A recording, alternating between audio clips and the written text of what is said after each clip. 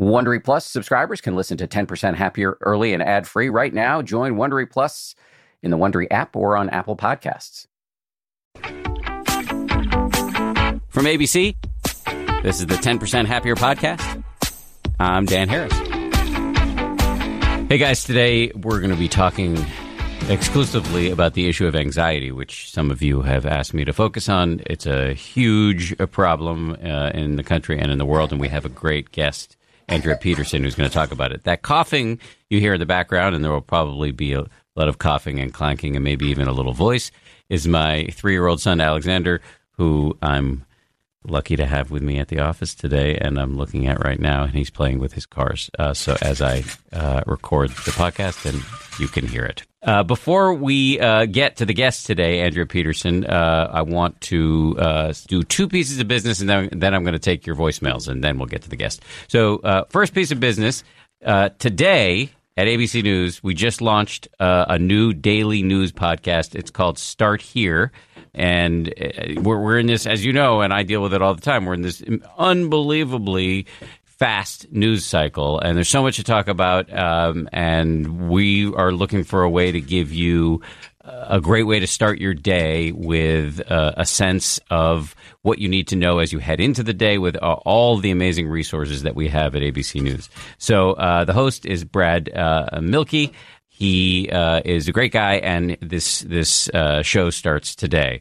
So give it a shot. The other thing I wanted to say is, as we post this, it's Wednesday. Tomorrow, Thursday, I'm doing an event in New York City at the New York Zen Center for Contemplative Care, New York Zen Center for Contemplative Care, and it should be really cool. Come in, if you buy a ticket, you get a book, and it'll be a small room, and so we should be able to chat. So I'm really looking forward to that. If you're in New York City tomorrow night, Thursday, come 6:30, New York Zen Center for Contemplative Care. You can find tickets if you just Google it. And I also have posted about it on Twitter, so you can get the link there. All right. Your voicemails. We're going to do 2. Here's the usual caveat. I have not heard these voicemails before I start answering the question. And I also am not a mental health care professional, nor am I a meditation teacher. I'm just a journalist who does a reasonable amount of meditating, and I will answer these questions to the best of my ability. So here we go. Here's number 1. Hey, Dan. My name is Lori. I want to first say thank you so much for all your podcasts and your app and the book. You crack me up. I'm always laughing, walking on the treadmill at my gym or whatever in front of people and just laughing by myself. But I love your sense of humor.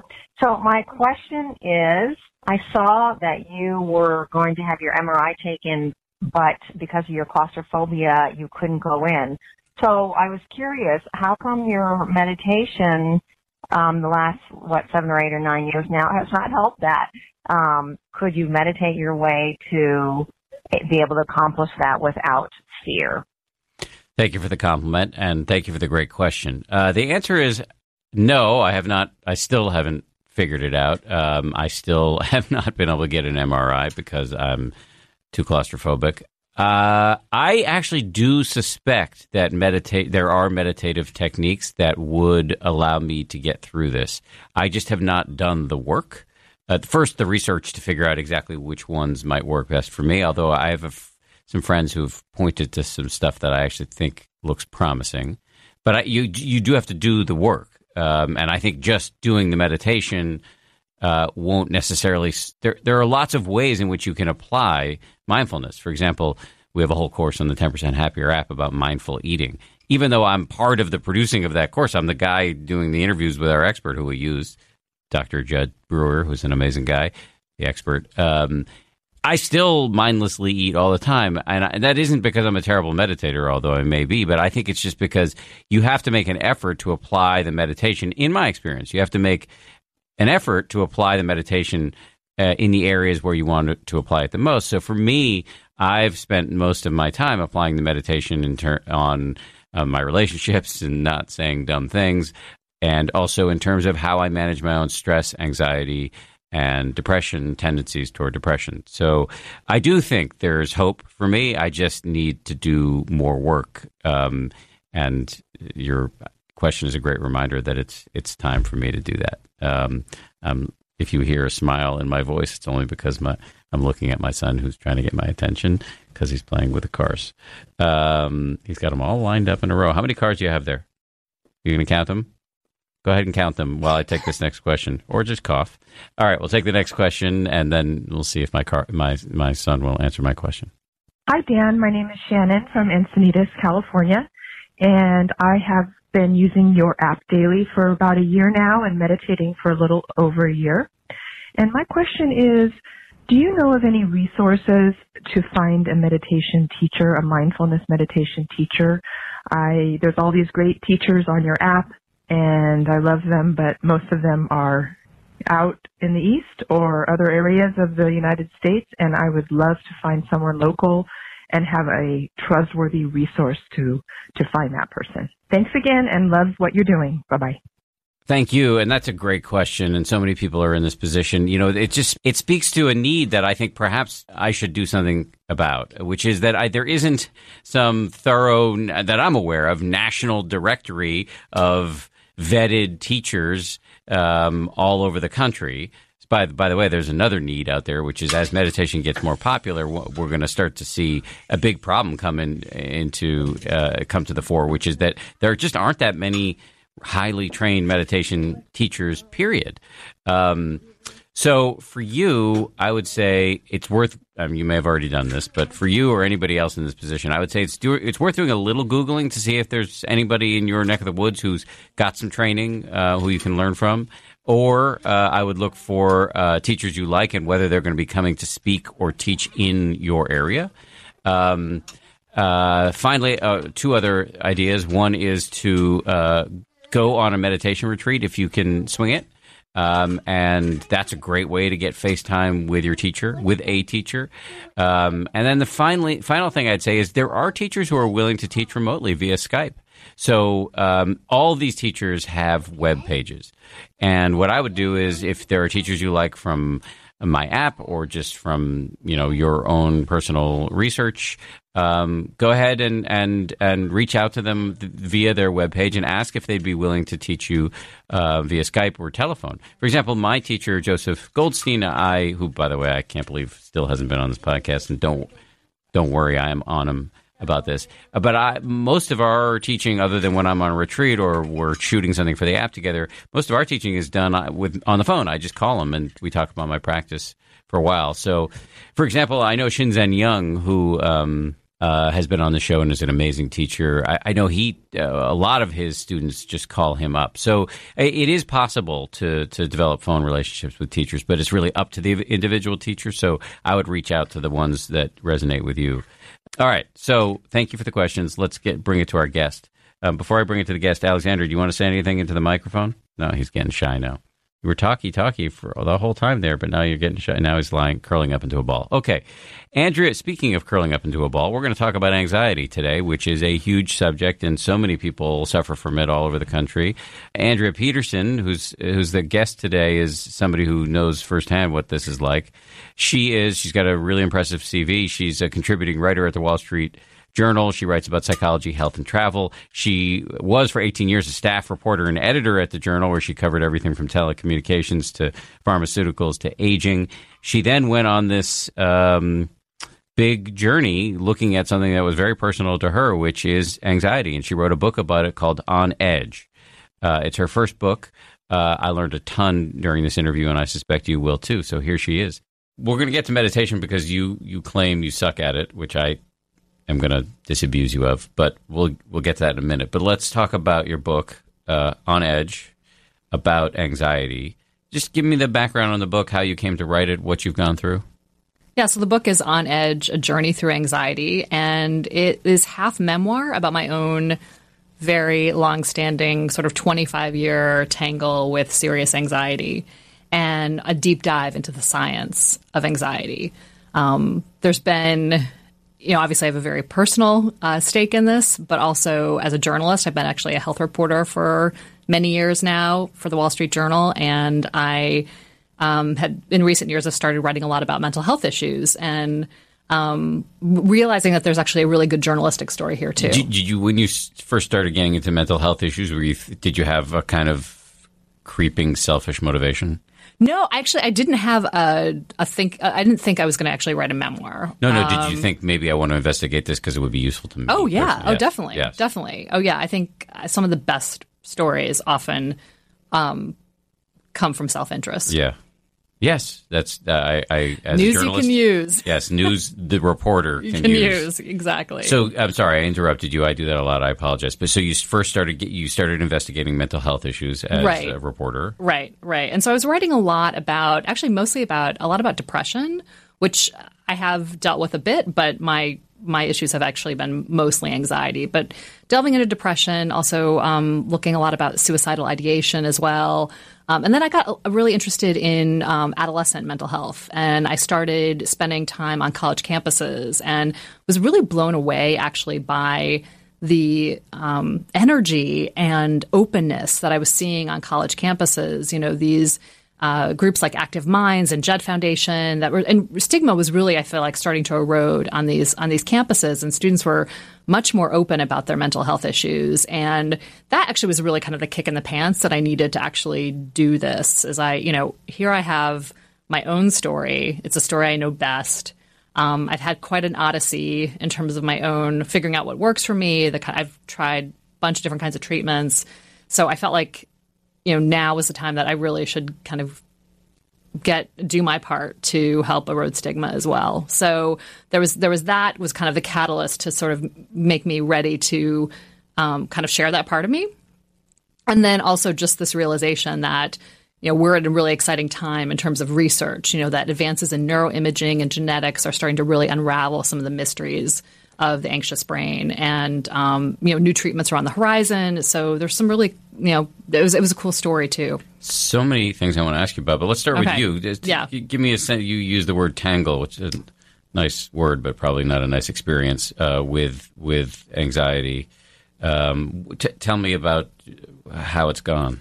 Right. So there was actually a moment that I can point to, a kind of before and after, when anxiety became an occupying force in my life. I was a sophomore at the University of Michigan in Ann Arbor, and I was registering for classes. And this was before you can sort of do it automatically on the web. I was actually standing looking at a wall of dot matrix printer paper detailing which classes were open. I remember that. You remember that? I'm of a certain age. Right. Yeah. Open for the next semester. And I'm standing there and I feel fine. I'm kind of groggy from a late night of studying. And, it's sort of that late Midwestern fall dread, where it's the weather starting to change. And so that you're going to be wearing these sort of sleeping bag shaped coats for the rest of, for several months later.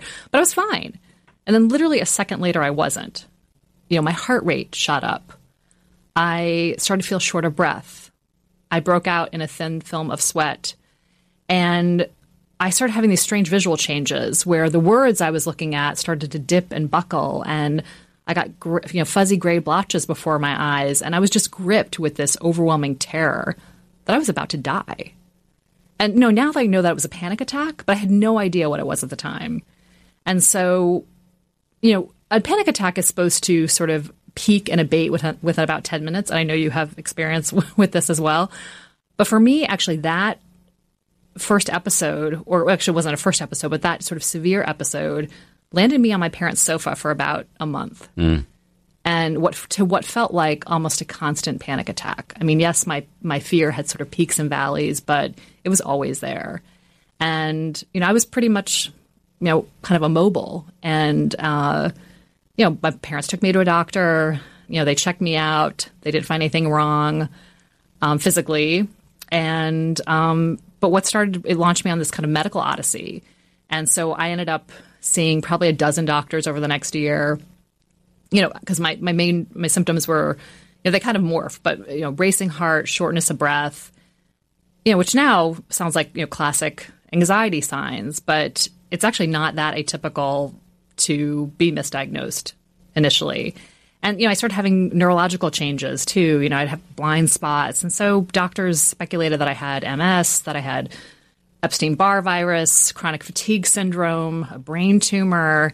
And it wasn't until about a year later that I ended up in a psychiatrist's office at the University Health Service. And I basically told her I wasn't going to leave until she helped me. I said, you have to do something. I can't live like this anymore. And she said that she could prescribe me Prozac or could send me to the anxiety disorders clinic at the University of Michigan Hospital. And that was the first time anyone had said the words anxiety to me. And as soon as the word was said, you were like, oh, that's me? Yeah, I was like, well, oh, it's something. I have something that has a name and that has a treatment. So which option did you choose? I chose, at that point, I developed so many, what now I know are avoidance behaviors and so many real fears that I was barely eating. So I knew for me, I felt so physically fragile by that point that the idea of taking a psychotropic drug just wasn't tenable for me. I felt like, I mean, this may sound a little bizarre, but I just felt so, I felt like my head would explode or something. I mean, I felt so vulnerable that I just didn't feel prepared to take a drug. So I decided to go the therapy route. And thankfully, the University of Michigan Hospital had a great cognitive behavioral therapy program. And so I ended up in a group therapy program. I was the youngest by probably 10, 20 years.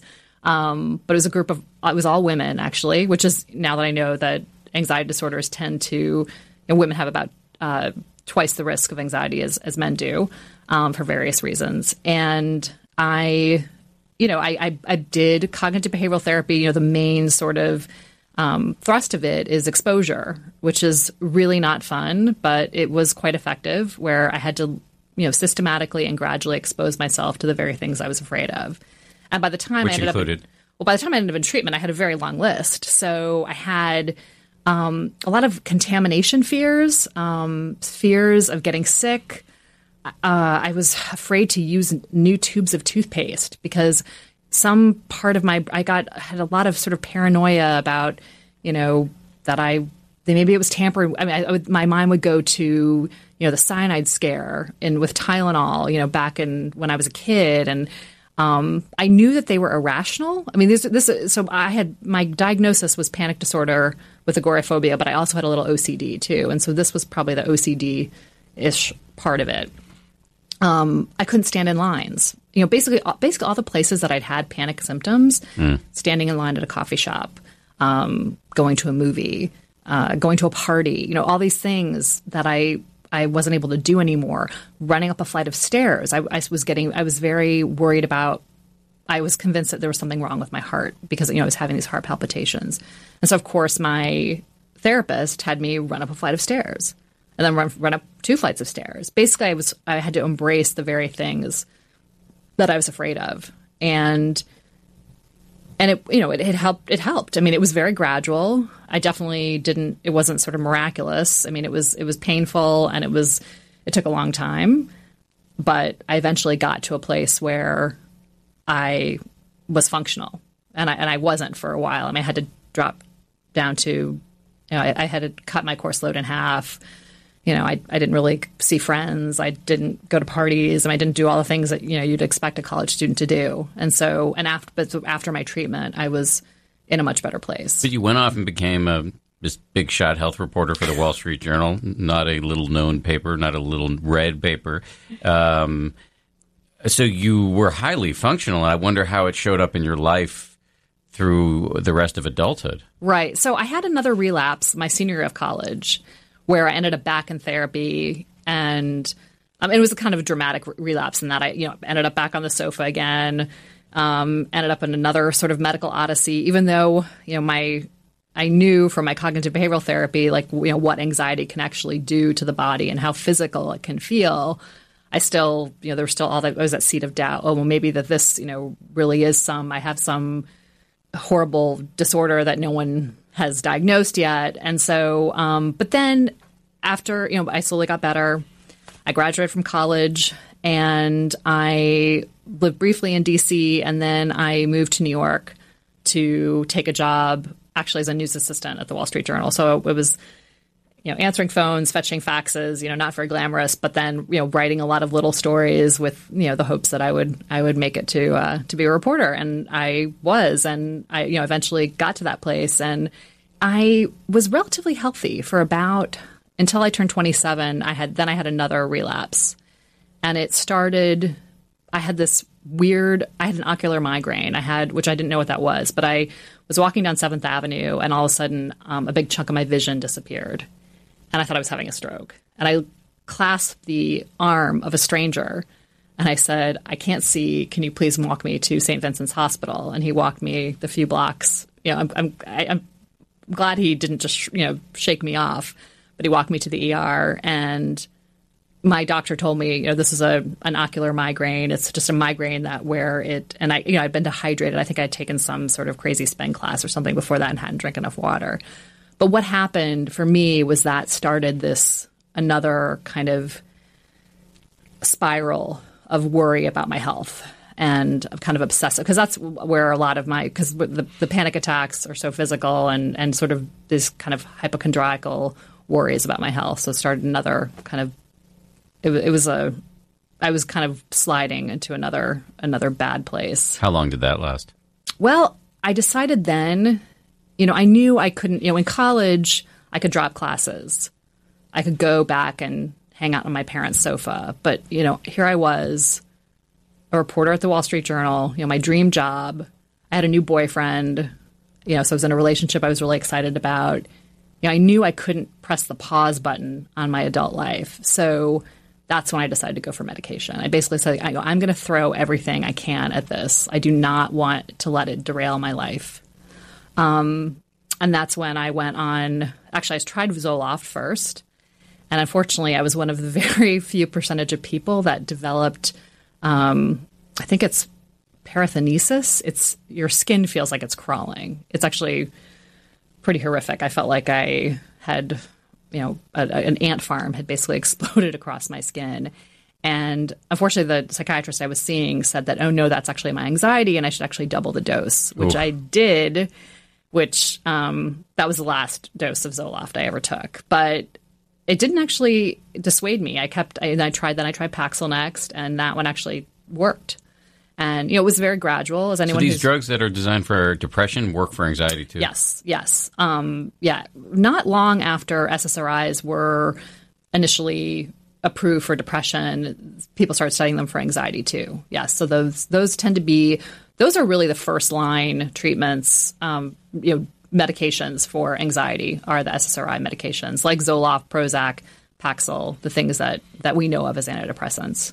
So you went the medication route and it worked for you? Yeah, I went the medication route and I also went back into therapy too. So I kind of, like I said, try to throw whatever I could think of at it just to try to, prevent me from, because what I know is what happened to me is that, once anxiety sort of takes hold, it just feeds on itself. And, the avoidance behaviors start happening. And my world literally shrinks, physically shrinks. I start avoiding things like I said, like the standing in line or the movies or friends. And then it just gets harder to get out of it. So where are you now with all of this? I've had sort of, thankfully I've never had an episode or relapse that's required me to take a leave from work or, actually never told any of my editors about my anxiety issues until I handed them the proposal for this book. Part of it because I was just worried about stigma. I was worried that I'd be perceived differently and that I would be, maybe not necessarily that I would be punished for it or that, that would sort of necessarily that I would be fired or demoted or whatever, but more that even out of sort of kindness and care that people that maybe they'd be afraid like, oh, we don't want to give Andrea this big story or don't want to, that they would feel like they actually had to sort of protect me or kind of treat me with kid gloves. And I just didn't want to be perceived differently. So I didn't talk about it openly with editors. But so I have easy years and tough years. But now after so many years of dealing with it, I know what to do. I know what works for me.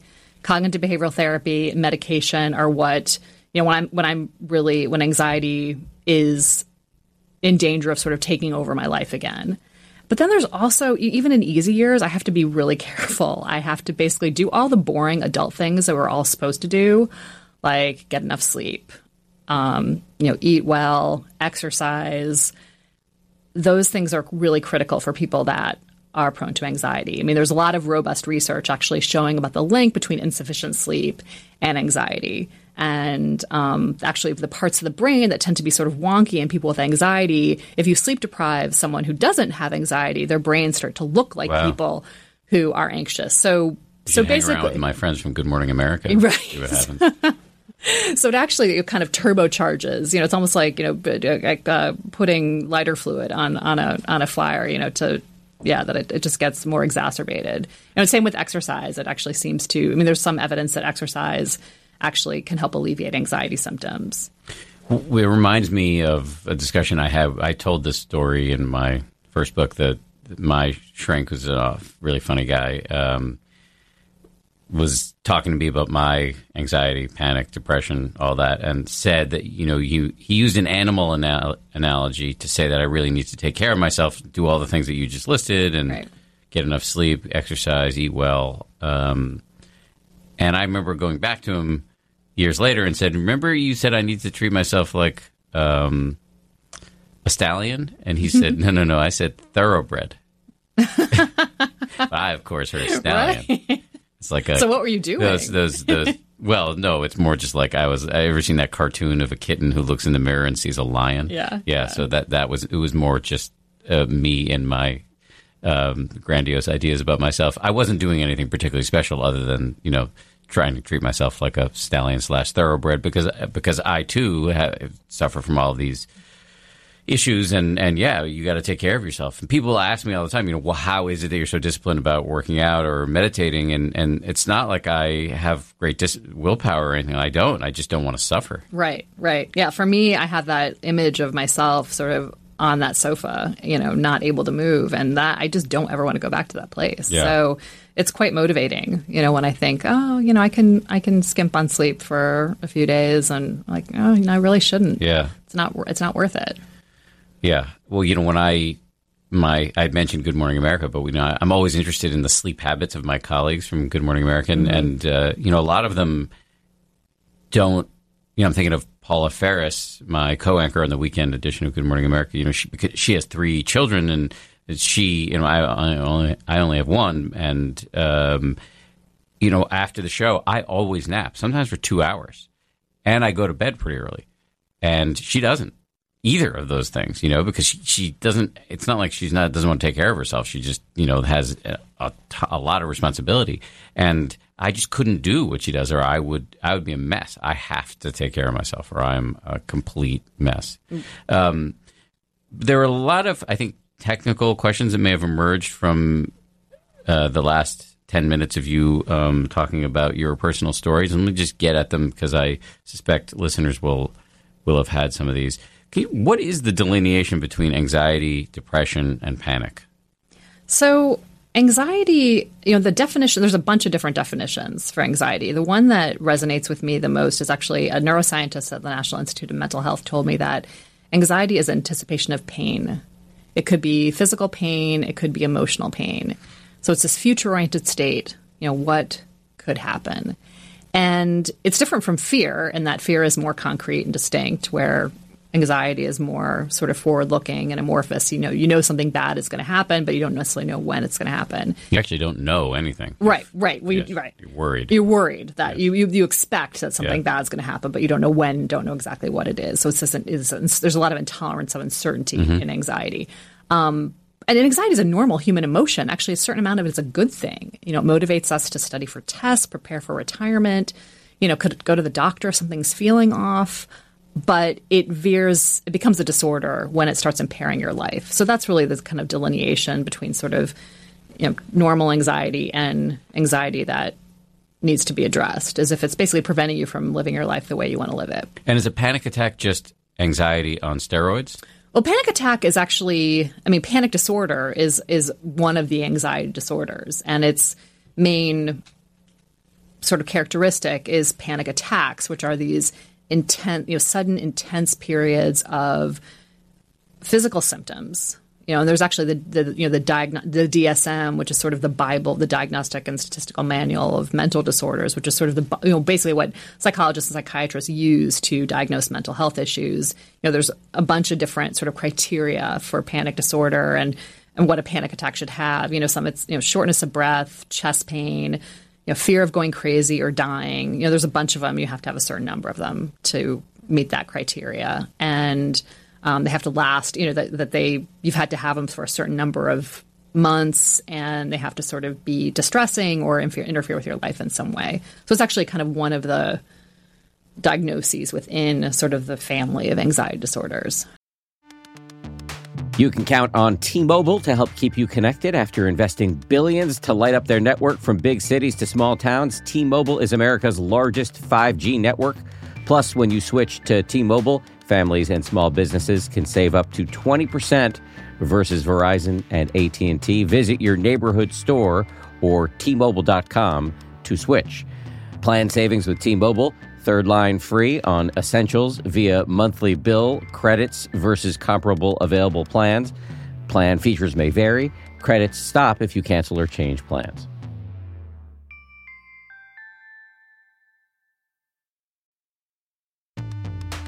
The weather is getting warmer. Time to ditch my jackets and sweaters for shorts and tees.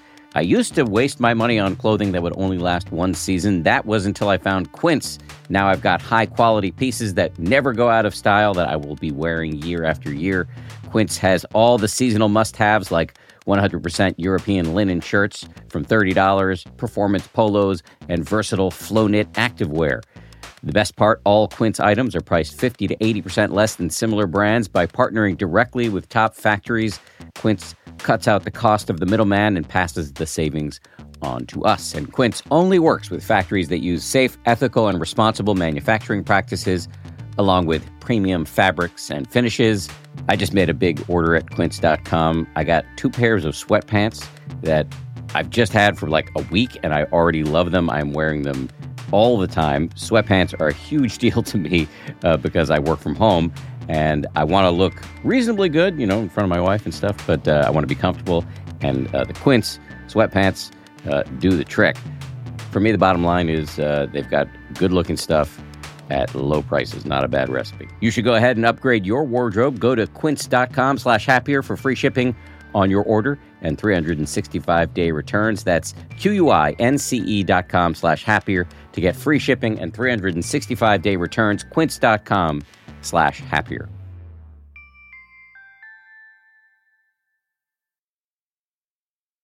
And then how is all of this different from depression? Well, depression, the first thing is they often go hand in hand. That many people with anxiety often have depression. Anxiety is actually usually the disorder that starts first.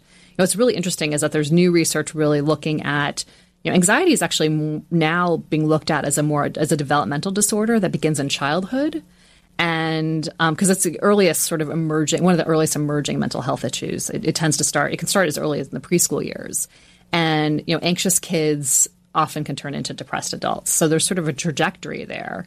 But, a lot of people think when they think of depression, they think of, it's kind of more backward looking. It's, ruminating about all the ways you messed up in the past, where anxiety is about all the terrible things that are going to happen in the future.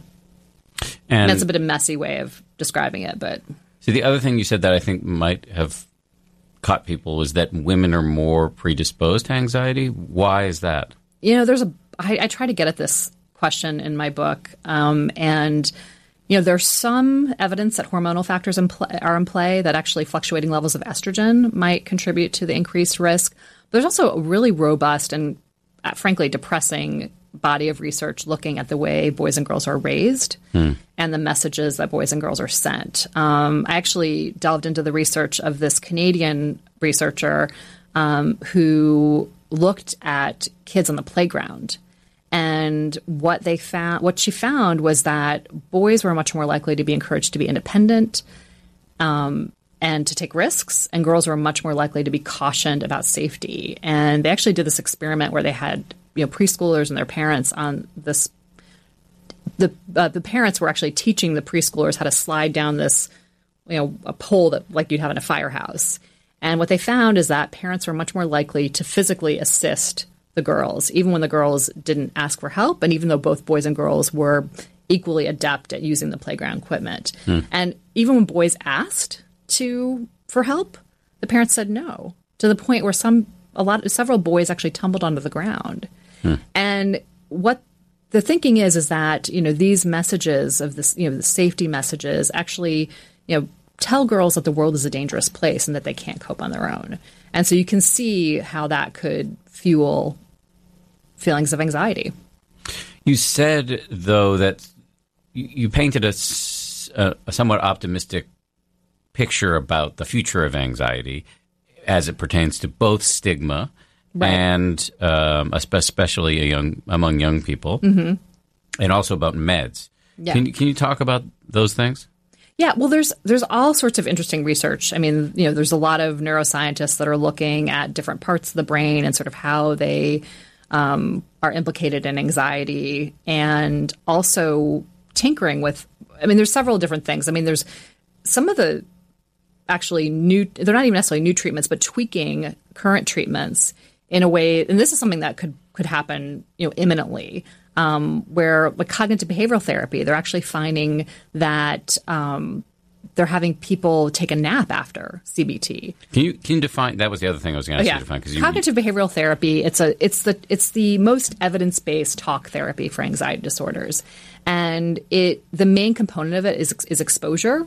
So where you basically gradually and systematically expose yourself to the very things that you're afraid of, and you start with the things that you're least afraid of, and you kind of work your way up to sort of your emotional Everest. But for me, so if I had I was really worried about my something being wrong with my heart. So and I would get very nervous when when my heart rate would kick up. And so for me, the exposure for that is actually running up a flight of stairs. And then running up 2 flights of stairs, and then, running a block or whatever it is. And so what that does is it basically gives you evidence that the terrible thing that you think is going to happen doesn't happen. And also the cognitive part of it is you take that, what are you afraid of happening? So for me, dropping dead of a heart attack. And then you you basically challenge yourself. Okay, so what is the evidence that you have that is actually true? Okay, for me at this time, I'm 20 years old. It's very unlikely that I actually have heart disease at that point. Number two, I've been checked out by several doctors and been told that I'm totally healthy. There's nothing wrong with my heart. So then what's really what is really the likelihood that I'm going to drop dead of a heart attack? Probably pretty slim.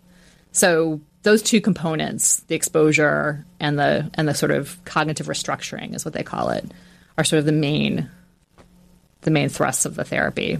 So you were in the middle. Thank you for that. You were in the middle of talking about something having to do with a nap, though. Right. Yeah. So what they're finding, these therapies are really, really useful, but unfortunately, about half the people who do a course of cognitive behavioral therapy, don't get a lot of benefit from it. So we still have a lot of work to do. And then the other main treatment is the antidepressants, the SSRIs like Prozac and Paxil. And unfortunately, 1/3 of people that have anxiety disorders don't get much relief from those drugs. So there's a lot of people that still, there's basically we could really use better treatments. So some people are actually finding ways to make cognitive behavioral therapy more effective. And one of the ways if you take a nap after it, that actually has been found to sort of strengthen the learning that happens during therapy. I know some researchers at UCLA, they're actually experimenting with having people take a run after, because exercise actually boosts the level of a protein that helps consolidate memories. So little tweaks like that are, but then there's also like very cool sci-fi sounding stuff like fMRI neurofeedback, which is you lie in a MRI scanner and you actually see physical representations of your brain activity. Like sometimes it looks if you're not too anxious to get in the scanner. Well, that is the case with me. I can't get right. in. I mean that is a there was one study that I looked at where it was people with a spider phobia. So you'd really kind of you're in the scanner and you're kind of doing exposure with you're seeing pictures of spiders and you're seeing representations of your brain activity, and you're basically told to alter it and given some kind of cognitive strategies to do that. And what they found is that actually can be quite helpful, and you actually are able to tinker with your own brain activity, and that can alleviate symptoms. It's pretty wild. And it's often said that we're in, and I don't know if this is true, but I feel like I've heard it said that we're in something of an epidemic of anxiety among young people. Yes. I mean, there is evidence that rates of anxiety are increasing among young people, particularly college students. The latest data I've seen found that 17% of college students have been diagnosed with or treated for an anxiety disorder in the last year, and that's up from about 10% in 2008. Wow. And is that just because more people are reporting it because the stigma's going down? That's definitely part of it. Because I actually went back to my alma mater. I went back to Michigan to try to address that very question. What is going on here? Is this really an actual, are we more anxious now than before, and particularly are young people more anxious, or is this just a reflection of stigma? And no one knows the answer for sure. It could be that there's certainly a lot of people point to everything from the impact of social media to the rising cost of college and the huge loans that a lot of students have to take out now, just economic insecurity in general as sort of potential reasons why people might be more anxious now.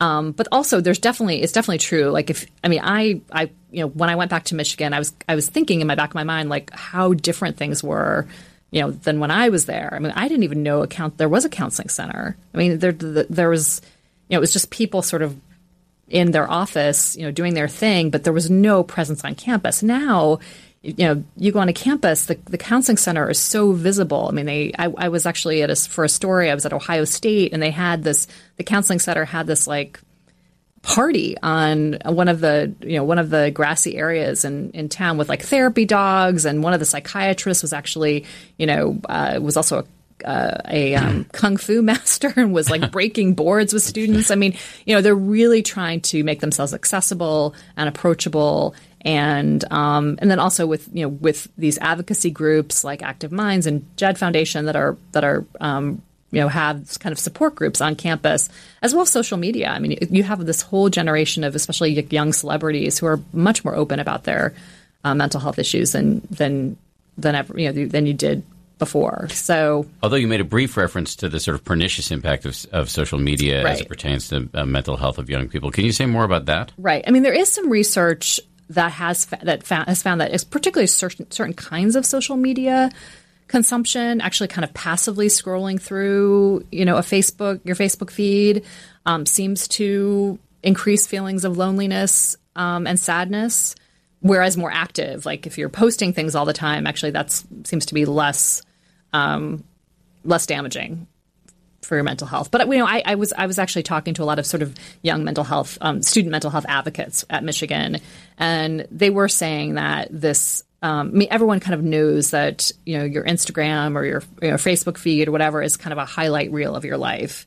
But even so, especially if you're someone who is struggling with anxiety or depression, to see photos of the party that you weren't invited to, or your friend bragging about, or just crowing about their latest internship, or where they got into graduate school, and you're scooping ice cream for the summer or whatever. You're just, you feel like what you're doing is not as cool or as important as what your friends are doing. So yeah, that definitely seems to play a role too.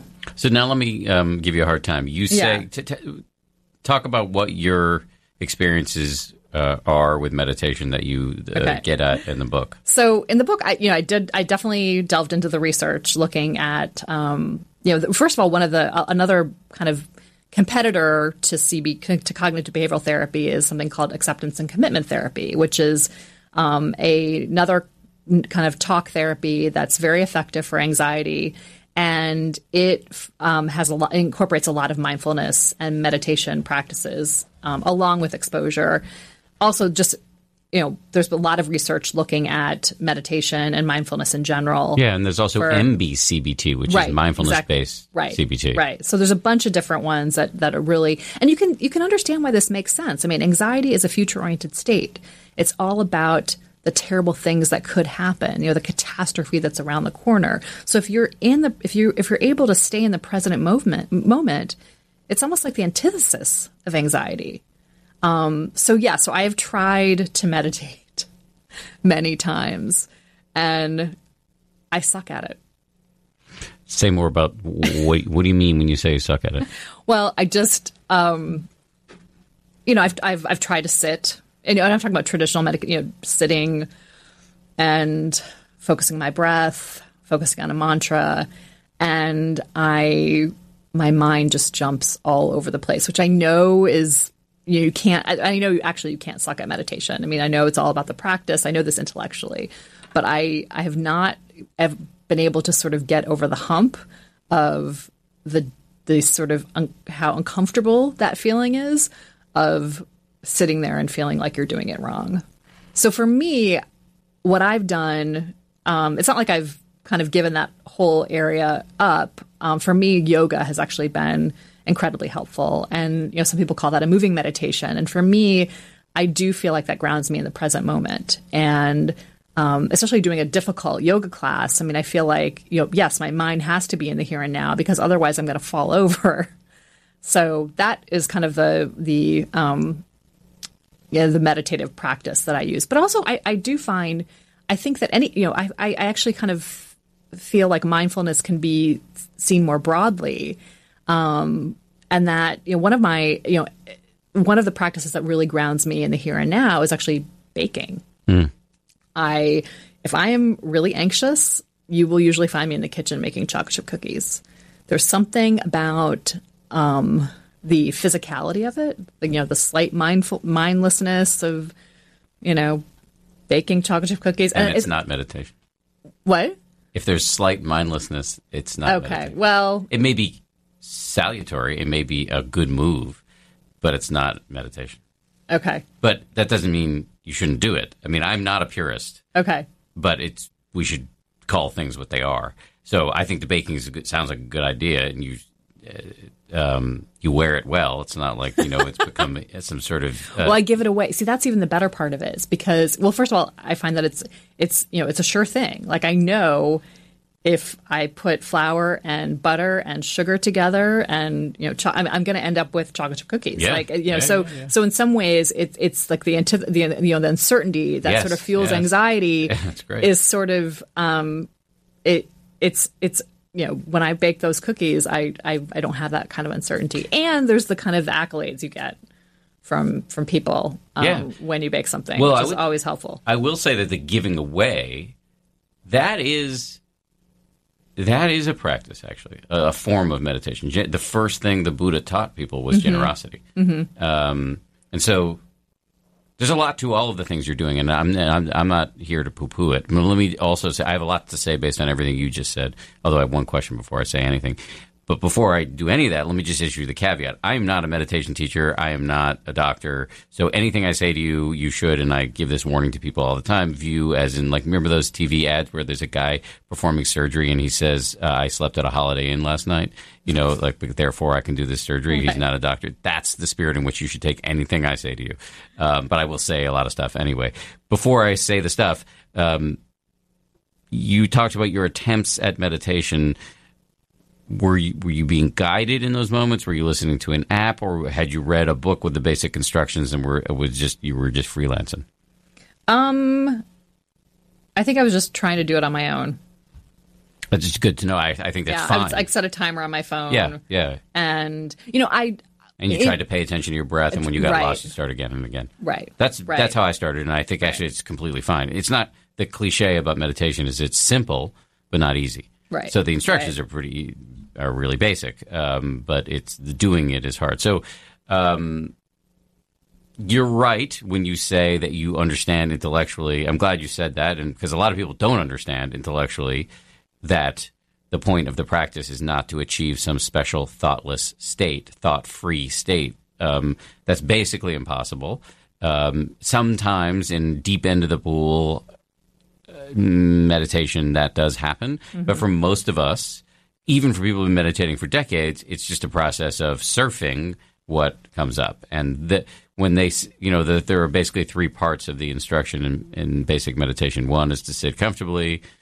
Often you close your eyes. The second is to bring your full attention to the feeling of your breath coming in and going out. And the third, which most people ignore, is just when you get distracted, start again. Right. That is not a throwaway line, because the moment you wake up from distraction is the win. Mm-hmm. That is proof that you are not doing it wrong. Because why is it important? Because when you see how nuts you are, when the voice in your head offers you a terrible suggestion some point later in the day, usually in your case probably something anxious, like, you should be freaking out about the next deadline or whatever, you can see, oh, that is just a thought. I'm nuts, like everybody else on this planet, because evolution bequeathed us this brain that was designed for threat detection. I don't need to obey the thought. It's incredibly important to keep in mind. Now, I will say I'm a huge hypocrite. I'm really hard on myself when I get lost in meditation, and only over time have I learned how to take it easy.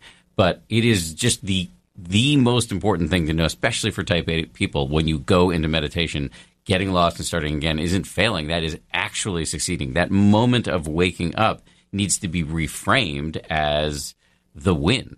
Oh, I'm seeing this. I'm seeing what a zoo it is in my head right now. And that is not like a theoretical exercise. This is a win of gigantic consequence, which is when you see your mental machinery, it doesn't govern you as much. And that is a form of liberation that you need to practice over and over and over again. I guess the piece where I get caught is then the judgment that can happen. Of course, and then what you have to do is to make a mental note, that's judgment. Right. Or a very powerful mental note is doubt. I'm in this spiral of, is this worth it? Am I wasting my time? Could I be doing something better? Am I doing it wrong? Am I hopeless? Doubt, doubt, doubt, doubt. Over and over. You just got to. I just went on a long meditation retreat where I was suffering from an enormous amount of doubt, and I brought it to my teacher. I was like, "Dude, that's just doubt."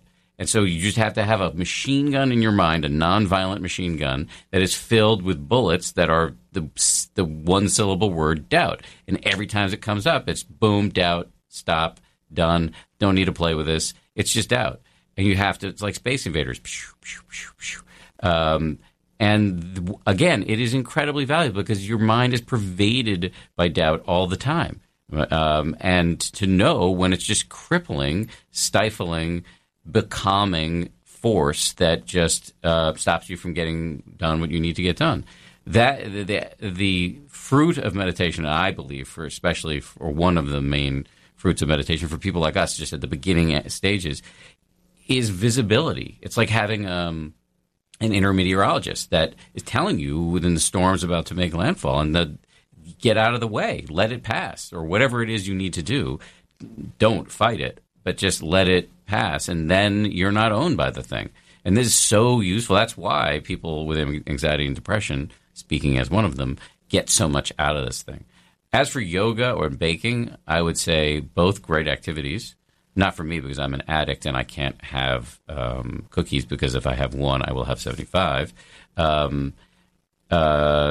I talk about this in the book I just wrote, that one of the many excuses people give me for not meditating, and by the way, I don't care if you meditate. I mean, I think you should meditate, but I'm not here to wag my finger.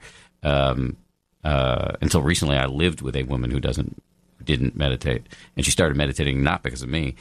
So I am not I don't get into proselytizing, but one of the excuses that people give me all the time about not meditating is what I call blank is my meditation. So fill in the blank. So yoga, baking, these things are my meditation. And my answer to that is maybe.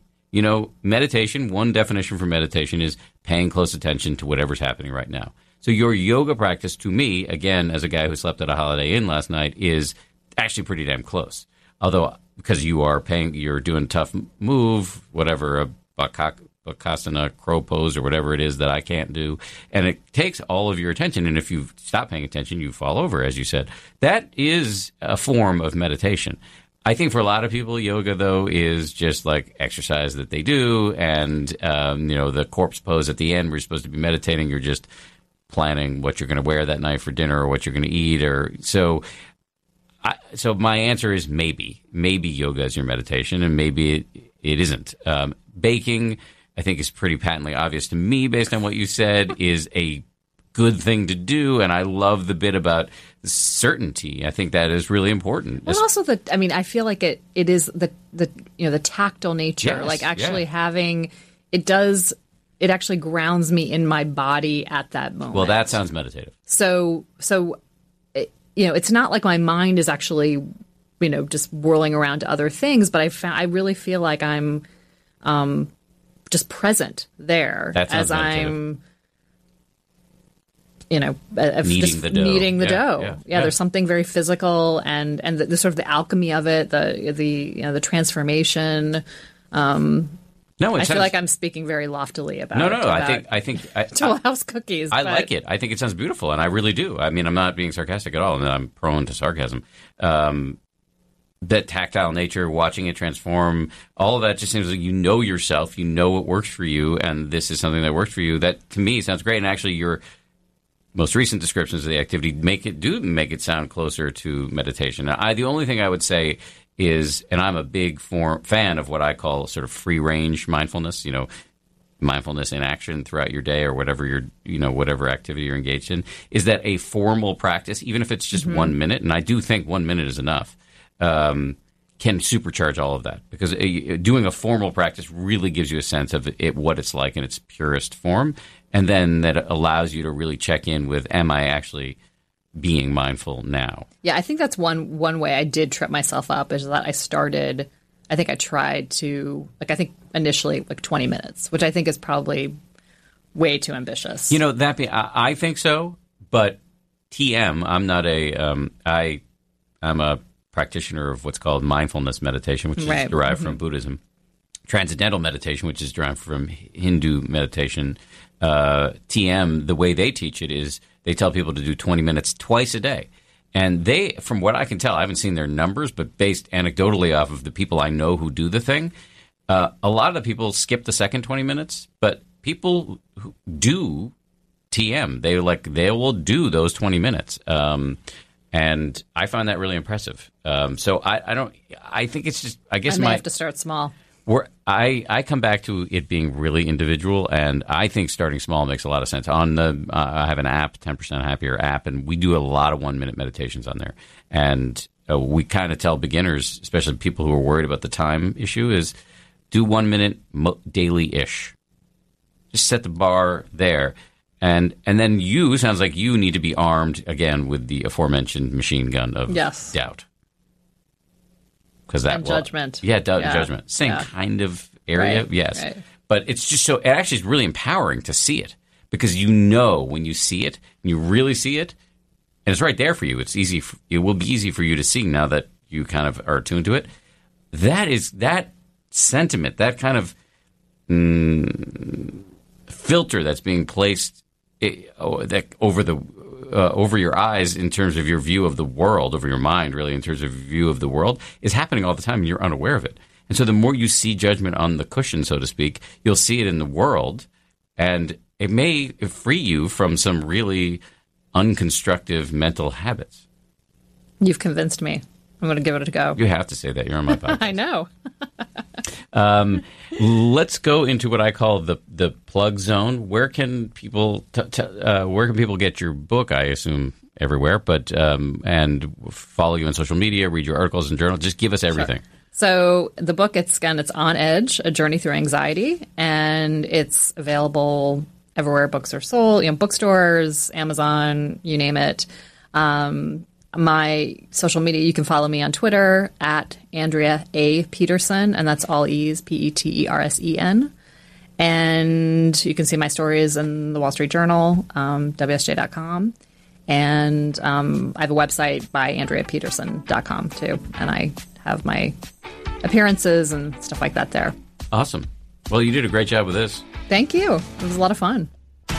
Okay, that does it for another edition of the 10% Happier podcast. If you liked it, please take a minute to subscribe, rate us. Also, if you want to suggest topics you think we should cover or guests that we should bring in, hit me up on Twitter at Dan B. Harris. Importantly, I want to thank the people who produce this podcast, Lauren Efron, Josh Cohan, and the rest of the folks here at ABC who helped make this thing possible.